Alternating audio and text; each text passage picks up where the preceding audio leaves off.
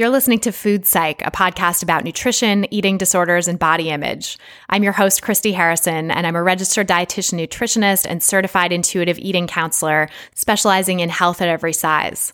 Join me as I talk with interesting people from all walks of life about their relationships to food. I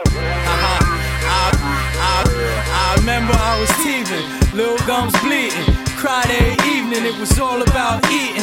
When I became a teen, it was all about beefing. Now I'm ready for the world, trying to sink my teeth in. Hey guys, welcome back to Food Psych. This is our season premiere of our 4th season, and I'm so happy to be back with you guys. We have a really fantastic guest for you today. Julie Duffy Dillon is my guest.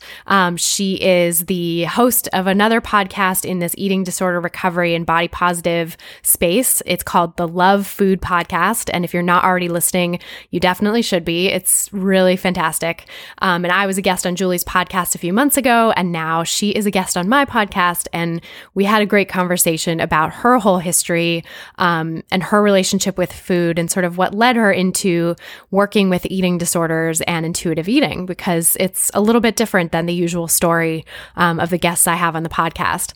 And we also got into some interesting stuff about her body image and how having kids and struggling to get pregnant affected her body image even after she was working as a body positive dietitian. So it's a super interesting conversation, and she's a fabulous guest, and I can't wait to share our conversation in just a minute. Today, we're sponsored by my intuitive eating online course, which you can find at christyharrison.com/course. It's a 13-week course to help you learn to make peace with food, love your body, and trust its intuition around what to eat and how to move. So not only do I focus on all the principles of intuitive eating and really unpacking those and helping you put them into practice in your life, but I also get into intuitive movement or exercise from an intuitive place, as well as just sort of general stuff about life as an intuitive eater and what that looks like and how you can keep up your intuitive eating practice even in the midst of this diet culture that we're surrounded with all the time. So it's great for troubleshooting. You know, if you've ever tried intuitive eating before and didn't get very far or mastered some of the principles but not others, if you're still struggling to work through the intuitive eating principles, I highly recommend taking this course because it really helps get into some of the things that trip people up in intuitive eating and gives you a lot of support along the way. So I have a monthly Q&A podcast where I answer listener questions about anything that comes up in the course, and that is exclusive to the course participants. And then I also have those 13 modules that I mentioned. They all have audio lectures associated with them, and then there are also interactive journal exercises, audio meditations, and written content and visual infographics as well to help you really internalize the information. So it's a really great course, and I've had such great feedback from the people who've taken it so far. We've had about 100 people go through the course now, and I'm just about to relaunch the course with some tweaks and additions. So thus far, the course has been all self-paced, with the Q&A podcast as sort of the main way to interact with me. But I'm not quite ready to announce all the changes yet, but the changes are coming, and they're coming pretty soon. So by late September, early October, I'm expecting to announce some big changes to the course and launch it at a couple new levels. And there's going to be an option to do the course with some individual help from me as well. So if you want to get in on that, definitely take advantage of the special price that we're doing right now, because the course is still available at the introductory price for only a few more weeks. And after that, it's going to go up in price. But if you buy now, you'll have lifetime access to the course, including all the changes we're going to be making in the next month or so. So it really benefits you to buy now and get in there early, because you'll have lifetime access to all the future improvements. So to check out the course, learn more about it, and join for yourself, go to christyharrison.com/course. That's christyharrison.com/course. And then the other way you guys can support the podcast is totally free, and that is by leaving a great rating and review on iTunes. Those reviews mean so much to me, and I can't tell you how many of those have made my day, because I have a little email alert that pops up whenever someone submits a new iTunes review. So, sometimes I'll wake up in the morning and be super groggy and not want to get out of bed. And then I check my email and I see a really lovely positive review from someone, and it makes me just excited to start my day. So those nice reviews really do mean a lot to me, and I appreciate how much you guys are resonating with the podcast. So if you want to leave a review on iTunes, you can go to iTunes from your computer, type in Food Psych to the search bar, click the result that comes up under podcasts, and then click to the tab that says ratings and reviews. And there you can leave us a review. Please do a 5-star. Just kidding. You can do whatever you want, but love those 5-star reviews. And then type in your review as well. I guess the stars are the ratings and the words are the review. I think that's how it goes. So yeah, leave us a rating, which is hopefully 5 stars, and then type in your review. And now, without any further ado, let's go talk to Julie Duffy Dillon. I spoke with her via Skype from her home in North Carolina. So tell me about your relationship with food growing up. Well, my relationship with food was pretty neutral and positive. And when I think about early eating experiences, I remember just really enjoyable moments with food and connecting to people in my family that are no longer alive and having really fun times with food. Something that I'm pretty aware of at this point is I did have a unique experience with food because no one was dieting that I was aware of. And Wow. The way that food was taught to me was to be really functional and fun. But also everyone in my family, we've experienced these genetic kind of privileges where we're all very thin. And so, no, I didn't witness anyone in my household growing up struggling with being in a larger body. And there just wasn't a lot of body conversations going on. Wow. Yeah. So it was really different in that way. I didn't really realize how weird that was until I went to college and experienced living in a dorm and then studying nutrition and saw how that was really unique. But, something that being, all of us were really thin in my family. And the one thing that kind of I picked up on probably later in high school, my awareness was just so nil. It cracks me up. But probably in high school, I realized my body was a lot smaller than most people. And it started to be something that people noticed, and I didn't like it. I had a lot of anxiety. I have an anxiety disorder. So it made me feel more uncomfortable. And it was, it did lead to shame in a kind of a weird way, I guess, because it made my anxiety feel worse. So like one thing scrutiny from other people. Yeah. And it led to some really interesting body image experiences where I did have like a negative body image.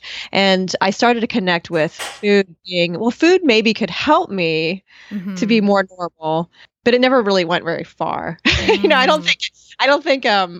know if it was the anxiety or what, but it just never really became something that I actually manipulated, or I just didn't feel motivated to do that, and so, your family's kind of like the base they created in your home kind of helped with that. Like you had that to come back to, that sort of sense of confidence in your body and lack of desire to change it, or? I think there was just not any benefit or negative to having a body shape being different, so it wouldn't have been really rewarded. And I think the only place that I really noticed that my body was weird was in social situations in my peer group. And so at home, I looked like everybody else at home. So, so I think in the end, I never really was like, oh, I need to eat more, or I need to do something different with my food in order to look more normal. But yeah, when I really think about my memories with food, those are the only things that stick out as like wanting to manipulate it in any way. And for the most part, I mean, if I had to quantify it, it's like 80 to 90% of my memories with food are really warm and fuzzy until probably I started studying nutrition. Wow. I know. So what drew you to study nutrition when you first decided to do that?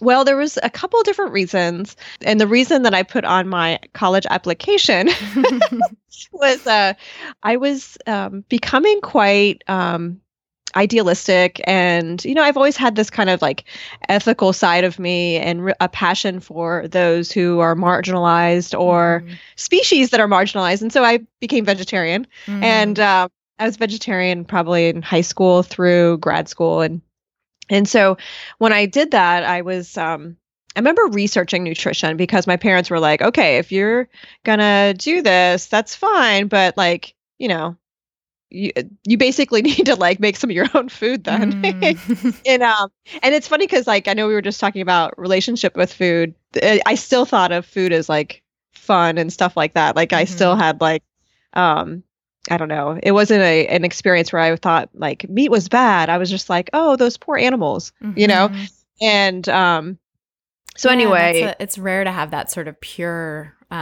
coming to it also, like especially a young adult, or exactly. Yeah. And I've asked my parents, I'm like, I had a lot of red flags for an eating disorder. I didn't you guys look into it. And they're like, oh, we did. And they said they like talked to a doctor and, looked into it. And they were like, it basically came down to, they got the sense that the way I was relating to food felt like I had lots of permission to eat. There wasn't like, besides like the vegetarianism, and I was a lacto-ovo vegetarian. So there was lots of choices still. And, it wasn't that I was, I didn't appear to be restricting and my body was in a state of health, they thought. So, anyway, so they decided they weren't going to worry about it, but that's great that they looked into it too. They did. Yeah. It's funny. I asked them probably like 5 years ago, why did you ever like look into it? And they're like, yeah, we did. It's, now I'm a parent and I'm like, oh, I get, there were so many things that go on behind the scenes when you're a parent that you never tell your kids. And that was one of them. Yeah. But, yeah. But when I was, experimenting with this vegetarianism, I did start to look into like the science of nutrition and I thought it was kind of interesting, but then I started to look into colleges and I really was not that into nutrition. I thought it was kind of useful and just to make sure that I had some choices at meals so I wasn't hungry, but because that was really the only like need to do that in my mind at that point. Right. But the thing about I really was into like psychology, philosophy, art. I have this like really strong feminist streak in me. And so I was really interested in that type of way of thinking and learning more about it. And I think my parents, as they were guiding my choices, they really were concerned I wouldn't find a job, like looking into careers with that, which is really silly. And there was a lot of angst that I had. And so I was like, fine, I'll just pick a major. And I opened up the catalog and pointed nutrition. I was like, I'll just study that. And they're like, okay, then you'll find a job. And it's so random. And in the end, it's really cool because basically I did this degree in nutrition and I found that I really enjoyed science. I wasn't that great at it, but I enjoyed learning it. And there's a side of nutrition that has a lot of behavior and counseling theories, feminism, and, there's like lots of really interesting sides of nutrition that I basically gravitated towards that fulfilled that need and helped me to also like make a niche. I definitely am a different voice because of my upbringing. I feel like I had this different experience. And so I gravitated eventually to more of a counseling side anyway. That's awesome. I know. I think it is kind of awesome that nutrition has all these different facets to it. And it's sort of disturbing to me sometimes to see the facet that's like the more mainstream, the weight loss kind of, oriented nutrition. But there really is this room and space for like, the sociological side and the sort of social justice issues with body and food to kind of come through as well. The social justice side is the part of nutrition that I felt really drawn to and I found really interesting and I wanted to know more about. Yet I found that most of the conversations were didactic and had like all this dichotomy, eat this, not that. And I just felt so weird because I just had no interest in it and I didn't do that myself. And so I remember thinking, I don't think I'll really be a dietitian or be a successful one. I think it'll just be, I don't know, like a brief moment and then I'll go back to school and become a therapist or something like that.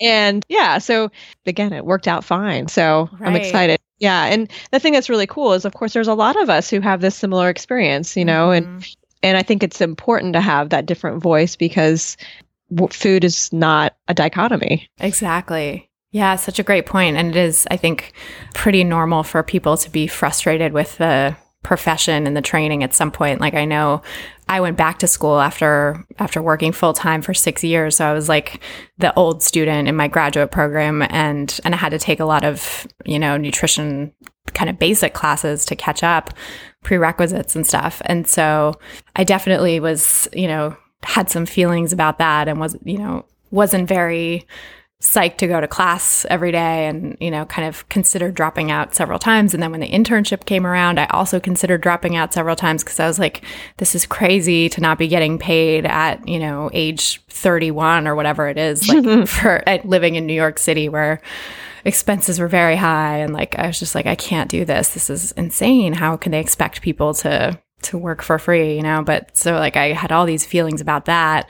And then as I discovered health at every size, I had all these feelings about like what I had learned in class and the sort of emphasis on weight loss. So I'm really grateful that I did ultimately get through, because there were so many places where I was like, I should just give up. I should turn back. Like, but now, being on the other side of it, it's like cool to discover other dietitians who went through similar things and who are also like completely, against the mainstream or outside the mainstream on like a lot of issues that I don't agree with. So, right. We're not as abnormal.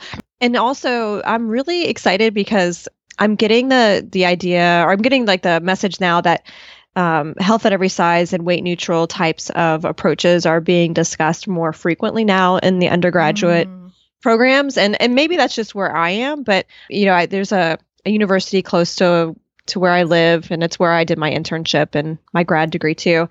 And I always, at least like once or twice a year, I speak to one of their classes on eating disorders, and I always infuse weight stigma, weight oppression, those types of ideas in it. And what I've noticed is when I talk to students who are a few years after that class, they'll mention other teachers and professors are starting to teach them about health at every size or teach them about weight discrimination. And that makes me so happy. That's exciting. And even a couple people there who are teaching would identify as health at every size and their way of experiencing food and body. And I mean, I almost cried. I was so happy because I feel like that is something that is going to be so beneficial for the entire like population. But also I feel like this like need to protect our young dietitians to be, I feel like there's such a it's a really risky profession to go into because it does like provide this information in our brain that we don't necessarily, I don't feel like we need to have all that information about food in our brain in order to like navigate it in a healthy way. And so it just provides this protection, especially for people who want to work in health who are not in conventionally accepted body sizes or shapes or abilities. I feel like it just opens up the possibility that, hey, yeah, you can be included too. And you provide a voice that we need because of experience. Yeah. Yeah, absolutely. I think it's so true that like, people can be in all different body shapes and convey useful information about food and nutrition and like actually, connecting with patients in larger bodies by like, I think it would be so healing and helpful to have a dietitian who is in a larger body if you are also in a larger body and struggling with, food issues. I agree. Someone can really empathize with you, Yeah. It'll only make our profession stronger. Yeah. So, you had this experience, like going back to your college experience, like you went through and kind of just thought, okay, I'll just do this nutrition degree and then move on. And then I know you did at one point go to get your master's in counseling psychology, right? So was that right after school or? So I did my internship. I worked for 3 years. And I worked in many different areas. And in particular, I worked in pediatrics and I worked in clinics that were like the specialty clinics for pediatrics. So like GI and renal and diabetes. And so all those like subspecialty type of pediatricians, I was their dietitian. And it was really fun, but it's also where I started working with fat children. And I working with children in this body size that was it seemed to really come to light to me how much they were discriminated against, and how poorly they were treated in their families, in their community. And I also started to see in like medicine how not necessarily the doctors I worked with, but just like some subtle type of nuances that really in the end ended up being really oppressive to people, especially these younger kids. And I didn't really have a health at every size approach at that time, but it led me to just start making some important questions of like, or questioning some assumptions, and so as I started asking all these questions and no one had the answers, or I kept getting like, well, they're just not being compliant, or they choose this. And I didn't really like those answers because I'm like, how can every single person, Right. I mean, at some point we have to like ask ourselves, maybe we're doing it wrong. And, so that's when I looked into a degree in counseling. And so my grad degree is in mental health counseling with a youth, I think it's like a family and youth focus. And I had no idea, but I live in Greensboro, North Carolina, and the second highest ranked counseling program in the country, it was like literally like a half a mile from my house. Oh my I didn't know idea. I know. So I applied to it without even knowing it. I got in, and now I'm like, wait, how did I get in?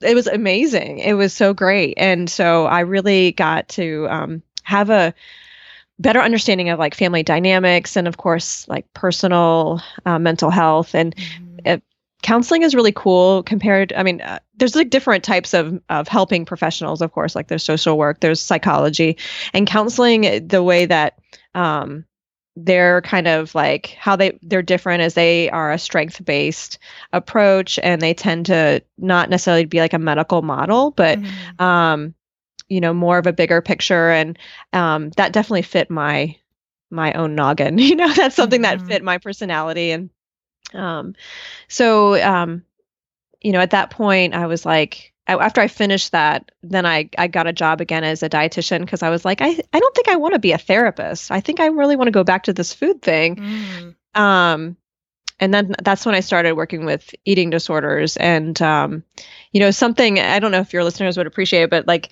that's when I basically had the turning point for me. Because up until this point, I was still helping people lose weight. Because I remember I looked through some of my old like papers in grad school. I was kind of like trying to get rid of some stuff, and I found one where it was like, helping or using motivational interviewing to help adolescent girls lose weight or something. I mean, and I was like, oh, I can't believe I did that. I can't believe I typed 20 pages on this. Yeah. And so, when I got this first job out of grad school, it was really, it was cool because I was able to help people cope with some chronic conditions, and I was working with larger children and their families, and then also working with eating disorders. But then this like one part of the job that they needed filled in order to hire me and for me to get a job, which I really needed at this point, was I had to help people who had gone through gastric bypass or who were about to go through gastric bypass, and then also work with their liquid diet program. And, it's something that I really regret, but I also realize that it's the part that helped change me, because I would sit with clients who were in the throes of binge eating disorder, and I would be wanting to like help them to heal their relationship with food.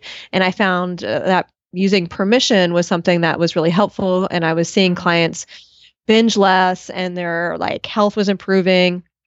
And then I talked to someone about that, and then I'd go and teach a class with this this crazy like restrictive program. And I was like, I'm such a hypocrite. Like, what the heck's going on here?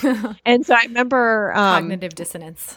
Yeah. And that's why I'm like, I'm very thankful for it. And I still feel like shame for like teaching that, but it also was the turning point. Yeah, I think everyone in the dietetics profession goes through that, like I've completely done the same thing. I really didn't realize like how in conflict it was to teach people, people who quote unquote needed to lose weight, how to, like not how to lose weight, but how to diet or how to yo-yo, basically, because we don't actually know how to help quote unquote people lose weight long term. But, I do that with the larger patients. And then I, started working with eating disorders and was like, oh, but these people can't lose weight. These people can't do these same things, that I'm teaching the larger patients. And I'm like, wait a minute. What's going on? Like, how can you have different rules for one population or another, especially seeing pretty much the same kind of manifestations in the people with larger bodies, like the same eating pathologies, the same eating disorder tendencies, right? And so it just kind of dawned on me, but it was like definitely took years of, sort of trying to do both. And I do regret, some of the advice I gave early on, but I also feel like that had to happen to get to where I am now. So, right. Well, and hopefully by you and I being so frank about it, it can prevent future healthcare providers from going down that road, Yeah. Totally. If the school, if the sort of academic programs change too, then maybe people won't even have to do rotations in places where they're going to be asked to make, help clients lose weight, quote unquote. Well, yeah. And I'm really thankful, thinking about that dissonance, that it's going to benefit future generations for my family, because it has affected how I'm raising my children. It's affecting how I interact with any client now, and how I approach any human being, really. Yeah. It has changed. So I'm really grateful for it in the end. I basically had to quit that job and start a practice way before I was ready to start a private practice. But it did keep me from ever having to do put anyone on a diet again. So it's been 14 years, I think, since I've put someone on a diet. That's amazing. I love it. Yeah, it's really, I feel proud of that. Totally. For sure. Yeah, that's a really good track record. And how did you start reading up on health at every size at that point, or was there anything that sort of came into your awareness that helped you make the transition? I remember when I started to connect why am I telling one group of people something and another group something different, even though they have so many similarities, or even though the people who are in the restrictive diet type of reason for seeing me, I would eventually see them as a binge eating disorder client, and I was like, something's not right here. Yeah. I remember starting to look into research of okay, so if I'm going to help someone lose weight, I need to find the stuff that's going to be the most health promoting long term, and what's going to actually work. And, having that master's degree taught me how to really read research. And so that's when I started finding things that were basically, we just know every diet is not going to keep it off long term. We just don't know how fast it's going to be regained. Okay. So then I think I went to a Renfrew conference, and that's where I heard my first speaker on health at every size. And I was like, okay, this is me. This is what I need. And so I started to really read into it. And a book that also helped, I think this may have been right before that conference, is Susie Orbach's Fat is a Feminist Issue. Oh, yes. It's a game changer for me. Yeah. That's awesome. I haven't read that one yet. It's a classic in this field, but it's been. Yeah, it really pisses you off. It makes you so angry, and eat it. As women, we need to be really pissed that we're spending so much brain space on our abdomen, Yes.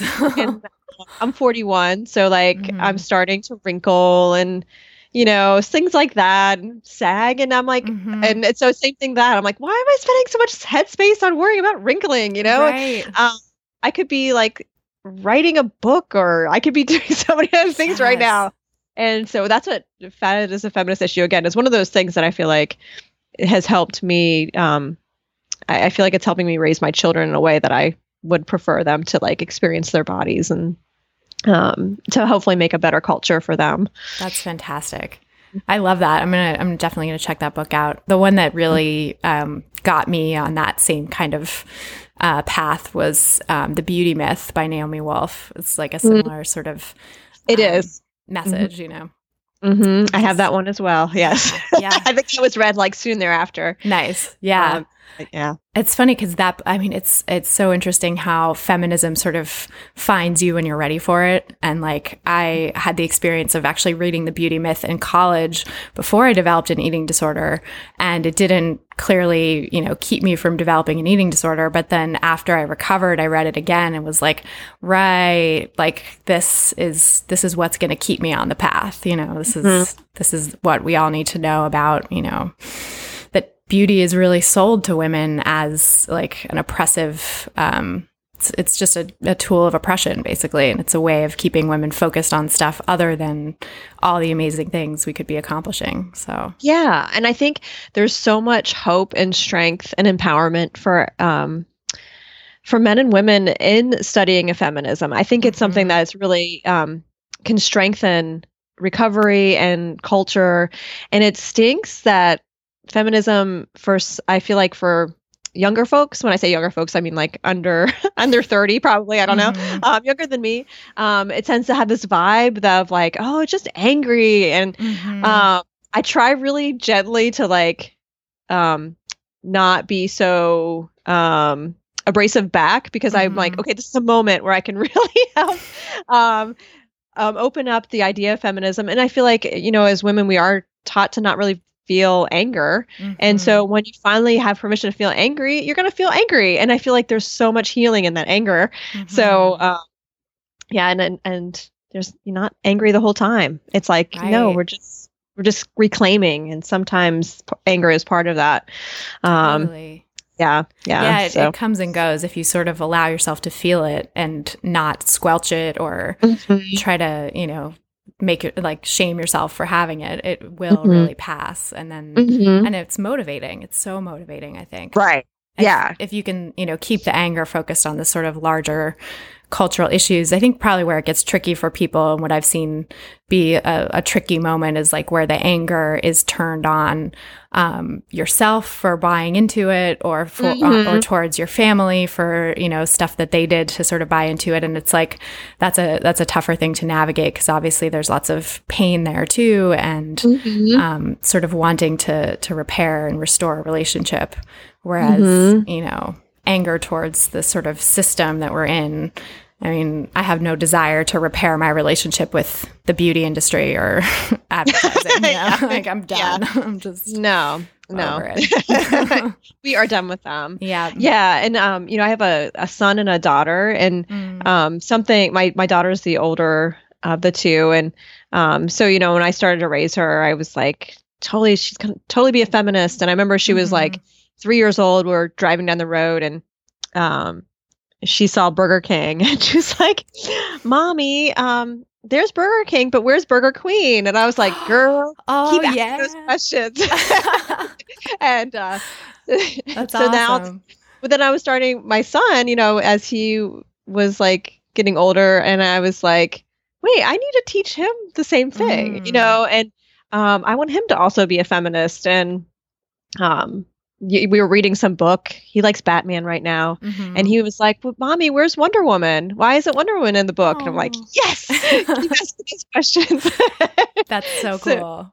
Yeah, because I feel like that is something, with body image and relating to food, the more that can become, those questions can be asked, I feel like it is something that's going to help those concerns, I think it's going to help those not be so all-consuming, Yeah. So. Yeah. Do you have any like tips or advice for people on, raising children to have a good relationship with their body? Because I get asked that a lot.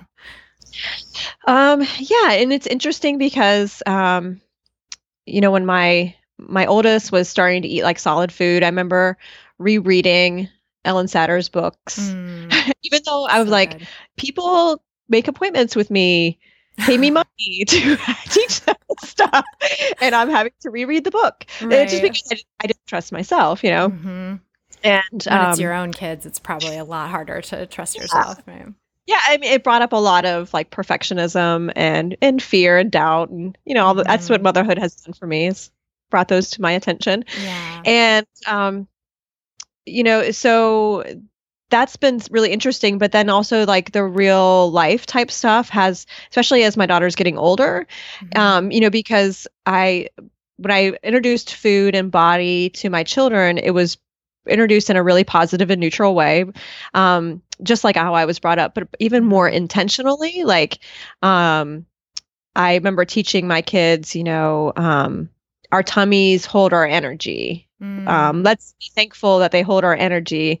Because I was like, well, if they end up having a big tummy, I want them to have something like an armor to like, well, my tummy, my energy. So like, I want to be thankful for that and to like kind of combat some message that they may eventually get. Mm-hmm. That's great. But then, when my daughter started going to, I think in maybe kindergarten, she was like, Mommy, you told me fat wasn't a bad word, but so-and-so just got in trouble for calling someone fat. Ah, crap. So it began, and then so I started.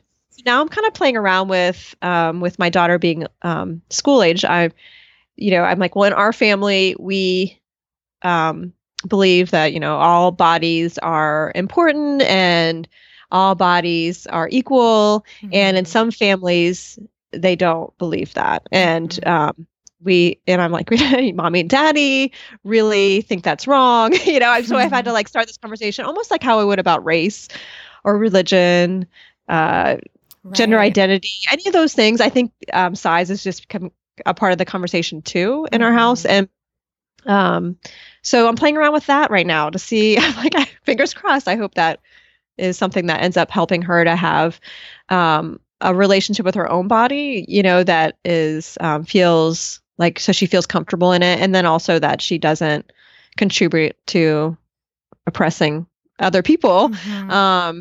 And my daughter, she'll probably have a similar body size to me. Mm-hmm. And my daughter's only 8, so she'll probably be excited to hear I'm talking about her on a podcast, but 10 years from now, she may be like horrified. So sorry. Yeah. And my son is, he's not quite 4, but we ended up, he is not biological. We adopted him. Mm. And so his body size, I'm not sure what he's going to look like. And so it's going to be really interesting to see what that is like, because, I've always lived in a smaller body. So, if someone in my family is not, I'm hopeful that I'm able to provide them what they need in order to feel comfortable in their own skin, whatever skin that is, Well, he's so lucky that you're thinking about that too, because I think Thanks. it can definitely be challenging to notice that you're different than everybody else if that happens, and and to not have sort of a discussion around it or awareness of it. So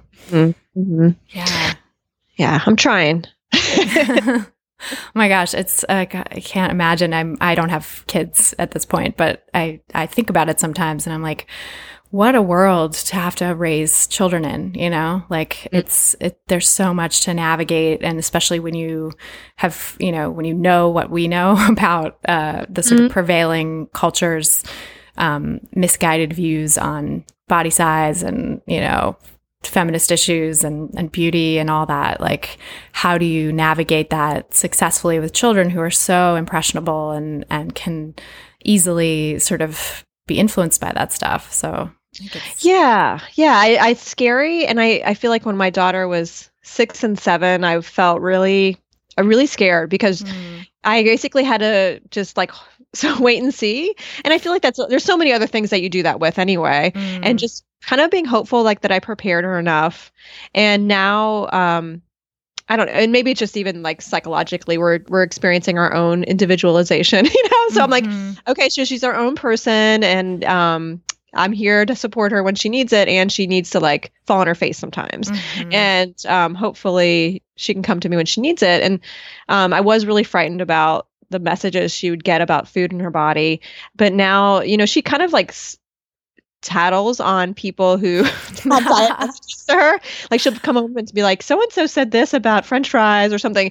And so I'm kind of getting the message that she heard what I said, and I'll just have to wait and see though if it helps long term, So, Totally. Well, and also I think there's the thing of modeling too, because kids pick up so much on what you do, not just what you say. So, I'm sure she's probably picking up on how you live your life as well and how you relate to people with size and, all that stuff. Yeah, I hope so. I do. That would make me really happy if my children didn't contribute to like any kind of weight oppression, or even be like people that would fight against it. That would make me really proud. That would be amazing. Mm. I know. And I hope that, the next generation has more and more people like that. Mm. I think it is, once you start to really see the parallels between size discrimination and, gender discrimination, race discrimination, sexuality and gender and sexual orientation discrimination, all that stuff. It's like easy to see that, this is an issue that needs attention as well. Yeah. Like at the very least, I'm like, let's have just some language about it. Mm-hmm. Let's talk about it and not just like put it under the rug. Right. Just like, oh, it doesn't really exist. Totally. Yeah. It does. I know. Mm-hmm. And I think it's interesting too, how like, people of all sizes can be affected by it. And like, I definitely had the experience in my family where everyone was, genetically thin, but terrified of becoming fat, even though that wasn't in our DNA. Like, I just don't think anyone was going to actually be in a fat body in my family. But like, there was so much language and concern around it and, so much policing of like, food intake and all that stuff. So I think it's I've really seen how like even being a person not of size, that size discrimination has affected me in some ways. Or, the society's messaging about size is part of what set me up for an eating disorder. So yeah, that fear of weight gain is like we all are scared of it. Yeah. Yeah, everybody is made to be scared of it, which really sucks when you're a larger person. Like I think Lindy West said in her book, Shrill, that, the war on obesity was like a war on people who look like her, or a war on, nobody wants to end up looking like her. And it's like, how crappy does that feel, when right. Everybody's Exactly. like, oh, I don't want to ever look like you. Like, yeah. Yeah. Yeah. Like that a fat body is like the worst thing a person can become. And yeah, that is something that it's still like, oh, I can feel it in my like viscerally right now, just even saying it. Like that just is so wrong. So wrong. Yeah. I know. And it's so like culturally conditioned too. I mean, it's fascinating to look at art from previous centuries and see that fat bodies were actually celebrated and, curvier women were considered the standard of beauty. And, how did it become that this unattainable body size is the standard of beauty for women? And, it's literally thinner than 95% of the population could ever be genetically, right? It's crazy. Yeah. And it's, and, looking back at the earlier artwork, that was the natural kind of like shape and size of a woman. And it was an adult woman, it wasn't like a prepubescent, or teenager or, or 20-year-old. It was like a woman. And that was celebrated, and that was what was natural. And I went to a Native American festival in North Carolina not too long ago. Maybe it was like in the last year.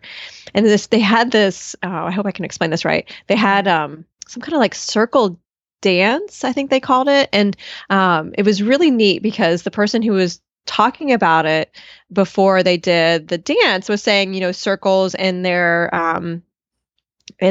group, they were saying it was so symbolic for so many just things in their culture and in their life. And so he named all these things like the earth and all these other things. And he's like, and my mother's stomach. And I was like, oh, and the way it was like, he said it in such a like warm, endearing way. And I'm like, oh, that is what we need more of, Yes. And it was so beautiful. Yeah. And I wish we had more of that. I do too. Yeah, it reminds me of, I just saw Margot Main speak at a couple conferences this year about women's issues in midlife and eating disorders in midlife, and how eating disorders are really affecting women like at such an older age than is sort of traditionally associated with eating disorders. Like it lasts until people are in their 80s or 90s. Like some women are, go to the grave still having an eating disorder. So like this is, in their 90s, I mean.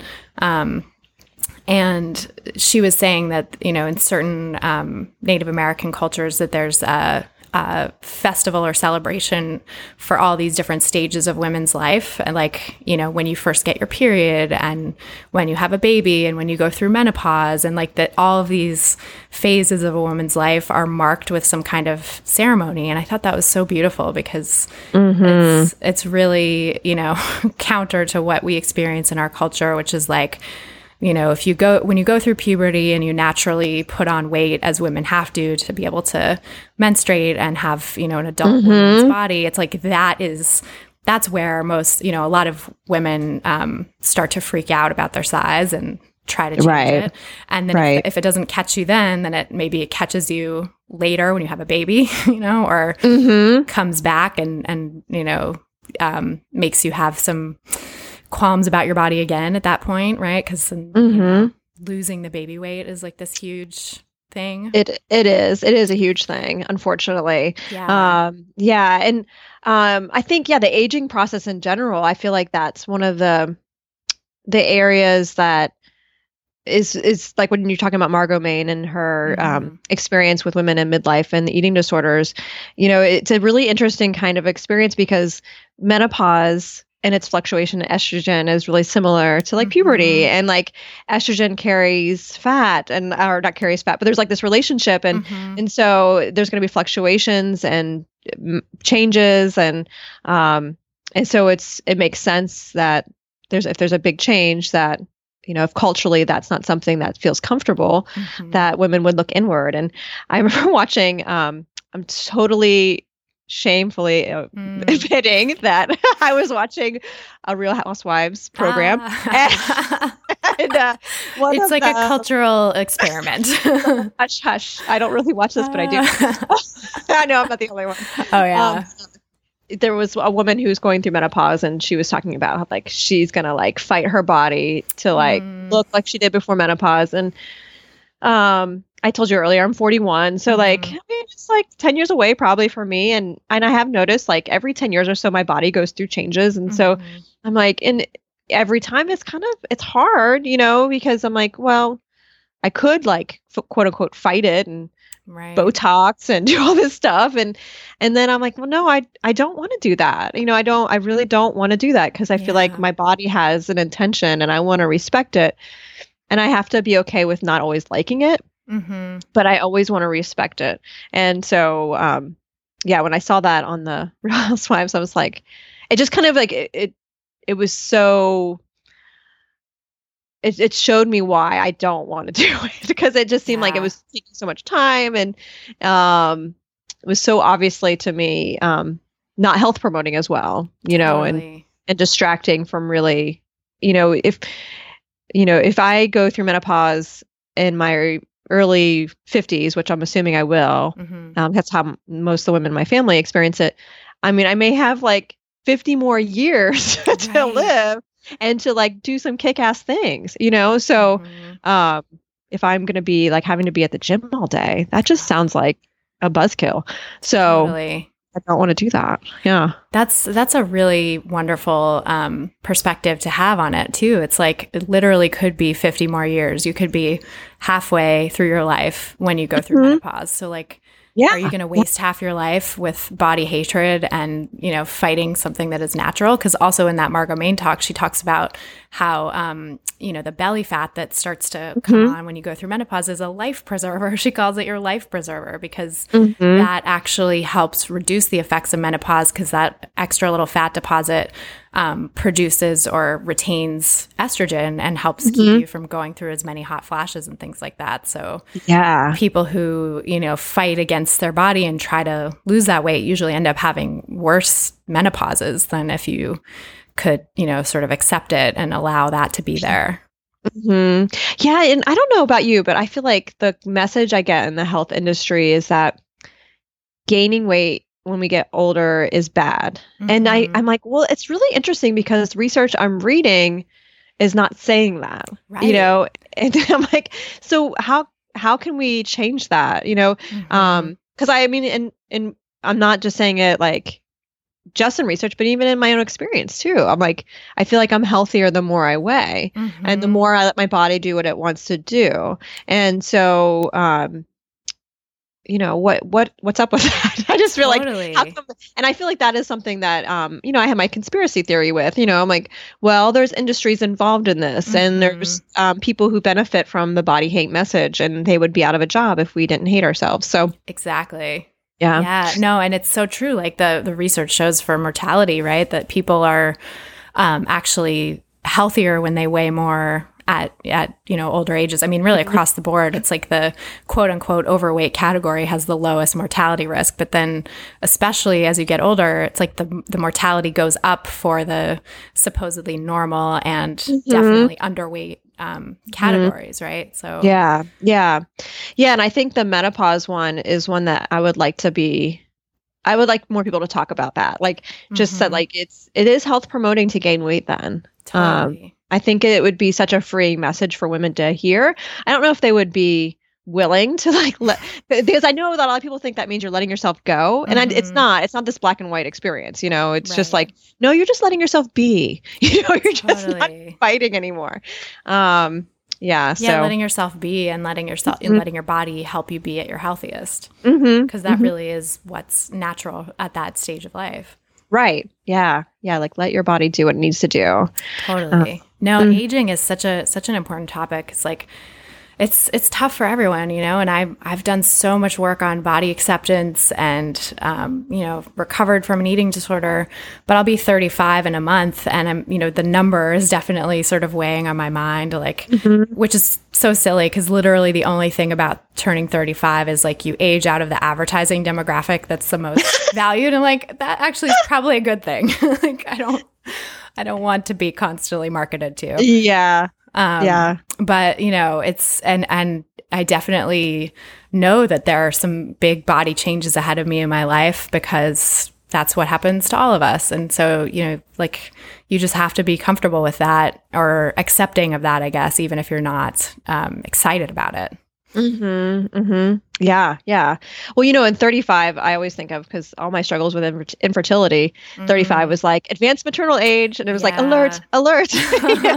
You're not going to be able to like easily get pregnant. Yeah, that is a little on my mind these days too. It's like, which, I live in New York City where 35 is kind of like 25. Like people don't really start doing that until later, but it's like, okay, well, how does that square with biology, or what's my biology going to have in store? Because not everybody's the same with that. I know that, in my family, like the women have had kids very late. Like my mom had me when she was 37, my sister when she was 41, and her mom had her when she was 44. So it's like, there's this, and I think my great grandmother also had kids into her 40s. So cool. I've always had this idea that like, oh, that'll be possible for me. I don't have to worry. But then as this messaging about advanced maternal age sort of is in my ear, I'm like, wait, do I have to worry? Should I freeze my eggs? Like, this whole industry, right? Ugh.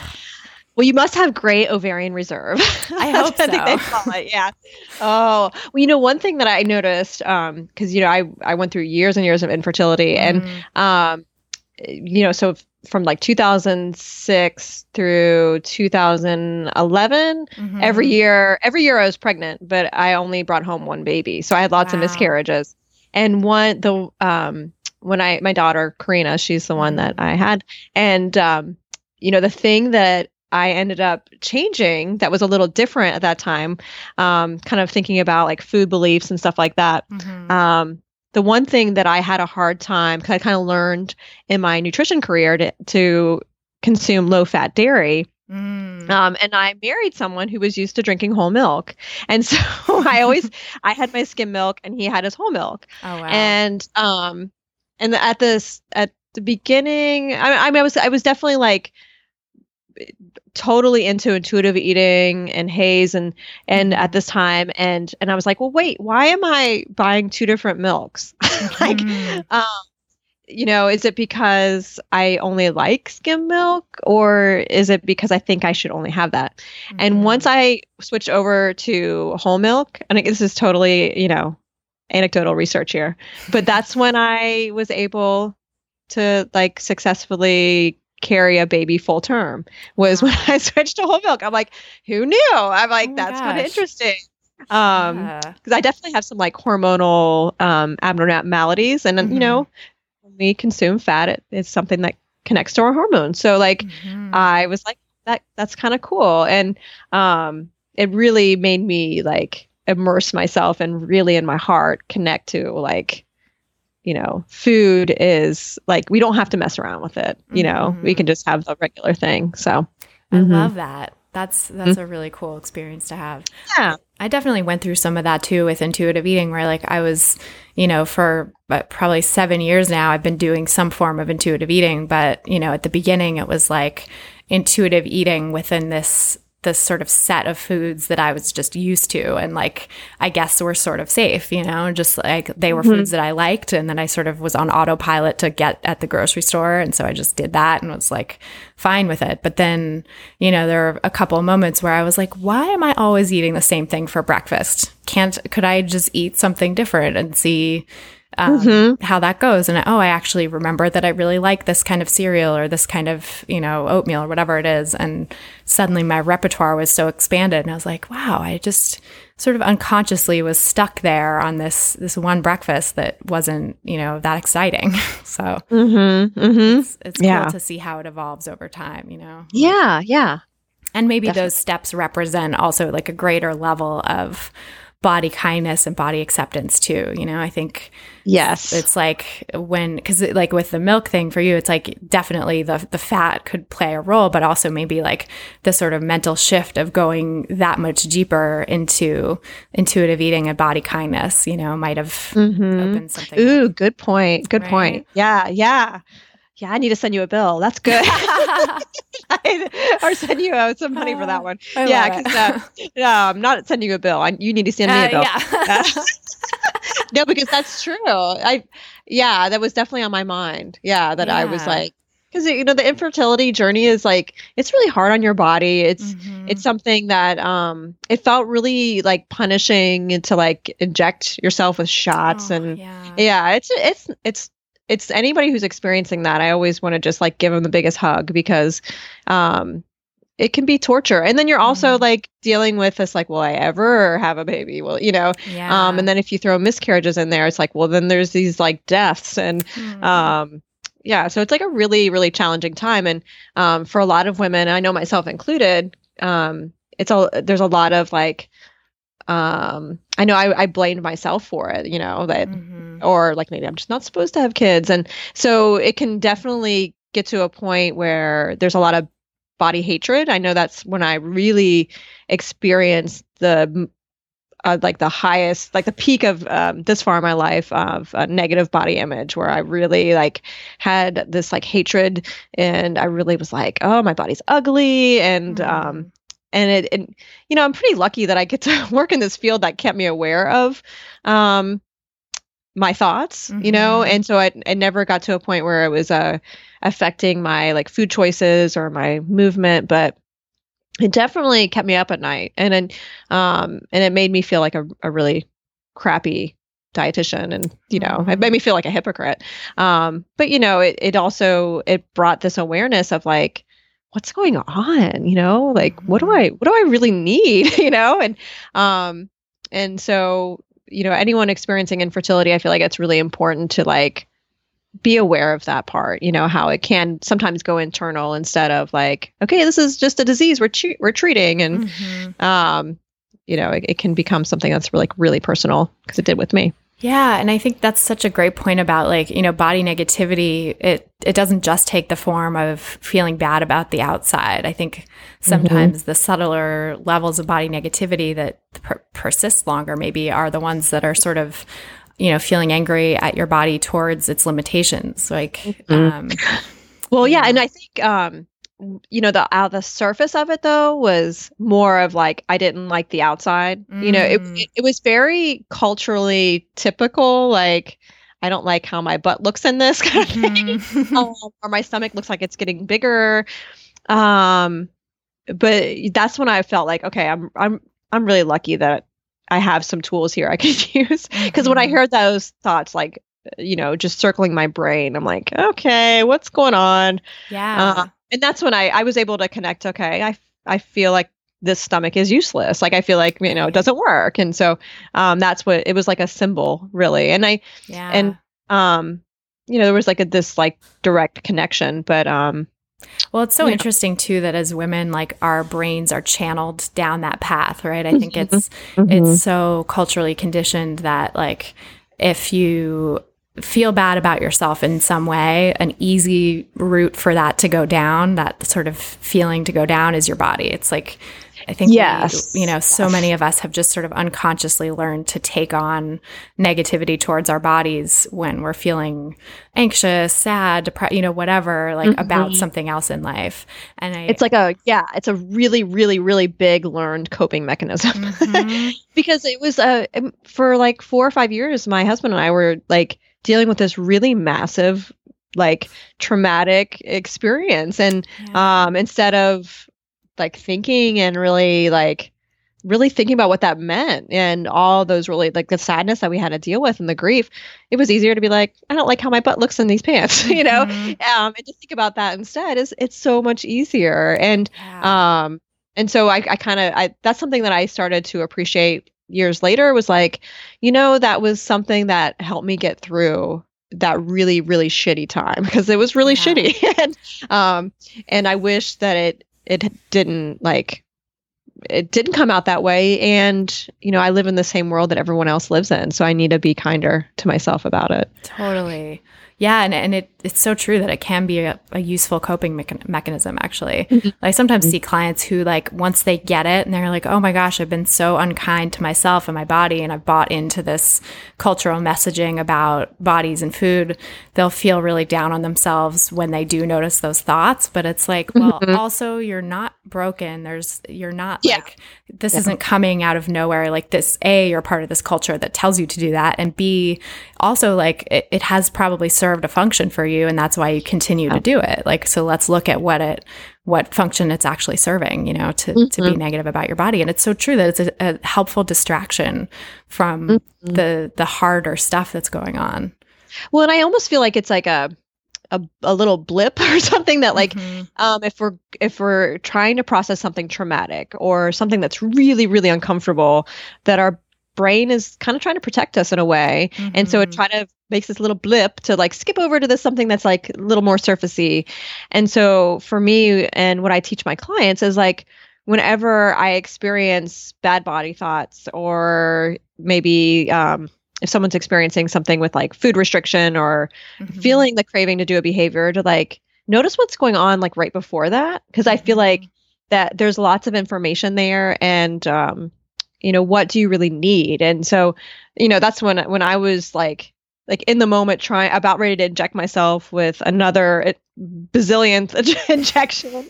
I was like looking at my stomach and feeling this disdain, and I was like, wait, what is going on right now? I'm like, obviously I'm injecting something in my stomach, and this really sucks. and so I was, and it helped me really to get to like the root of it. And so then we can choose, do we want to distract ourselves in a way that is probably better, like not putting down our body, but distract ourselves with something else, like turn on a Housewives program or something, or do we want to like meet our need, and so totally. And I feel like what we were talking about earlier with like feminism, we have to be careful that we don't, because sometimes when we get in the same flow that we are against, like the beauty and stuff like that, that we don't feel shame or harbor that shame of like, oh, I got sucked into, because I felt myself getting in that place. And that's when I was like, that seems like a wasted energy for me there. I mean, I think we need to like just notice it and be like, we're human, and right. So we don't need to have that secondary emotion of like judging ourselves for it.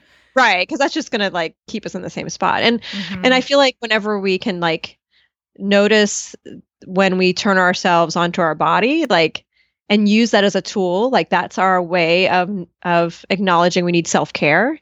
And why not just use it for that? Like it's instead of like a headache or something, or when we get sleepy, we need to go to sleep.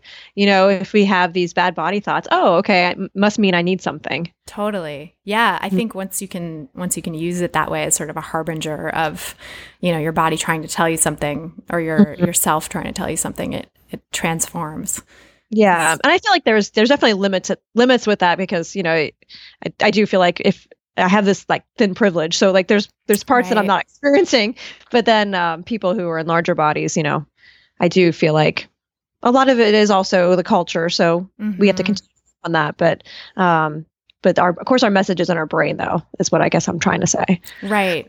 When the body negative messages in your brain come up. Right. And it is such a whole separate thing when you experience an act of discrimination from someone else or from a system. That's like a whole other level of shame. But I think in the same way, you can use that as maybe not a harbinger to do self-care, yes, because you need self-care to recover from that stuff, to recover from an act of discrimination or, someone being mean to you for your size. That's not good. But, but also, use that as a reminder to like look to your community of supportive people, to surround yourself with body positive people who are going to be there for you when that stuff happens and lift you up and remind you how fucked up it all is, Yeah, it's not you that's fucked up. Yeah, exactly. Yeah. Exactly. And I definitely, I think that's why we need also more people in larger bodies in this space talking about this stuff. And there are, there's so many great people like Reagan Chastain and Virgie Tovar and, these amazing women and men talking about this stuff and really explaining size discrimination from that perspective. But I think, it happens, unfortunately, so much more to people in larger bodies, and we have to change that.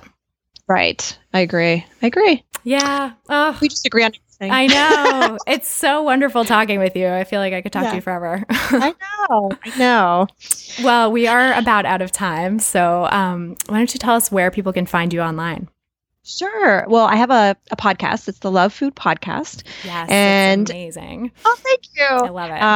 I love it too. And it's I have listeners write a question, and basically I want people to write a letter to food and telling food about their complicated relationship with it, and me and food then write back. And sometimes I have a guest on, and we discuss the eating dilemma and how someone can feel just more at peace with food in their body. And so it's called the Love Food Podcast. And then also on my website, juliedillonrd.com. And I have a free newsletter that I just send out every Tuesday, and with lots of interesting things that are always body positive and weight neutral, anti-diet. It's something that without a doubt, it's a safe place in that regards.